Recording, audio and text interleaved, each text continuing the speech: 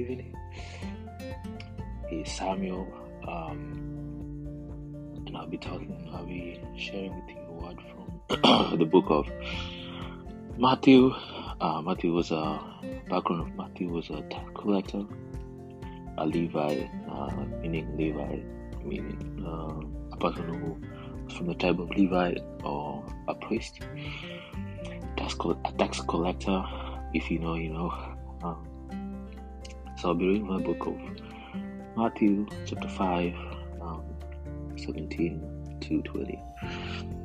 Not think that I have come to abolish the law, or the prophets have not come to abolish them, but to fulfill them.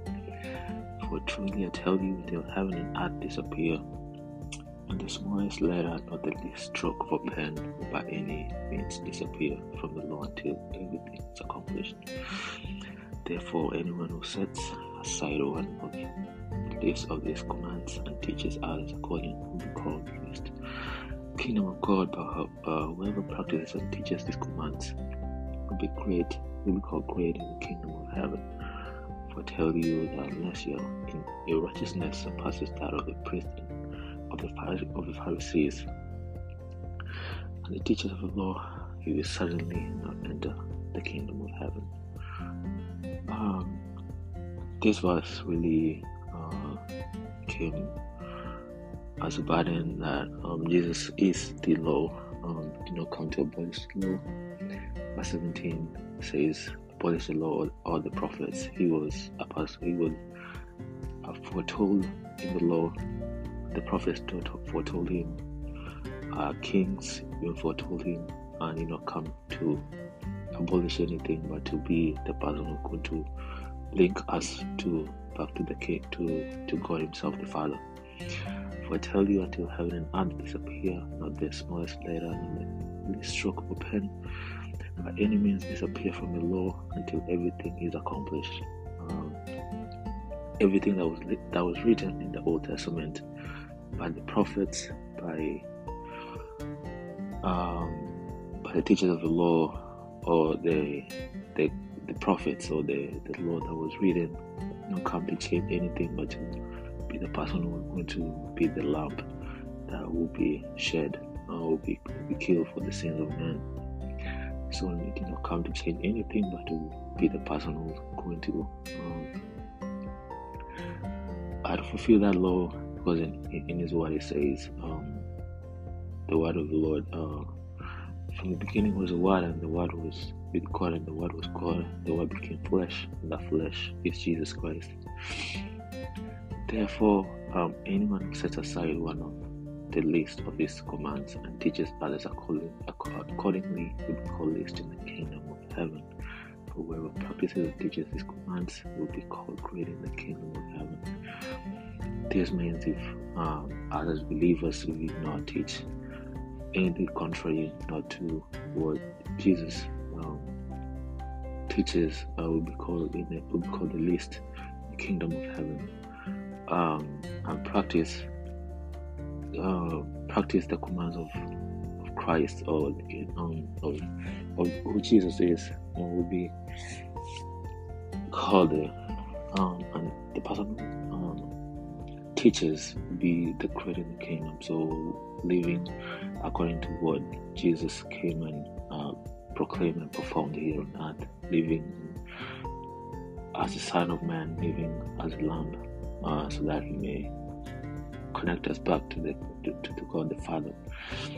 For I tell you, unless your righteousness surpasses that of the Pharisees, this is like a warning to all believers that we should not be naive or ignorant of what the teachers of the law say, but to serve others and to serve, and to be always walking in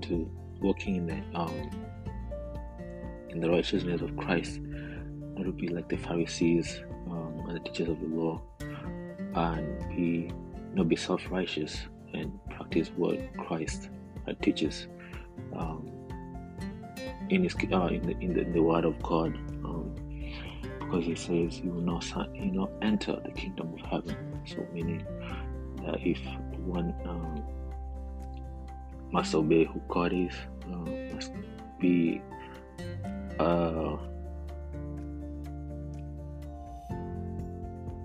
like living who God is and live who Christ wants us to be, and who we are called to be called children and sons of God. Uh, Other than that, that is what I have for you today. In your day-to-day activities and where you are at, in your work, in your places of meeting, as you wake up and drive to work, as you go into your daily activities. I pray that you be encouraged today, that live according and be guided by God through the Son Jesus Christ. And you can start this day and continue this day. I pray that you will be directed by the power of the Holy Spirit to live according to the righteousness of Christ. Even to me, that I should do the same thing, or even as I speak to you, and as even continue with the week. I pray that you always be directed by the power of the Holy Spirit, the Word of God. So this is all I have for you today. Until next episode, I'll be open and keen to hear what the Holy Spirit directs. That's all. Peace.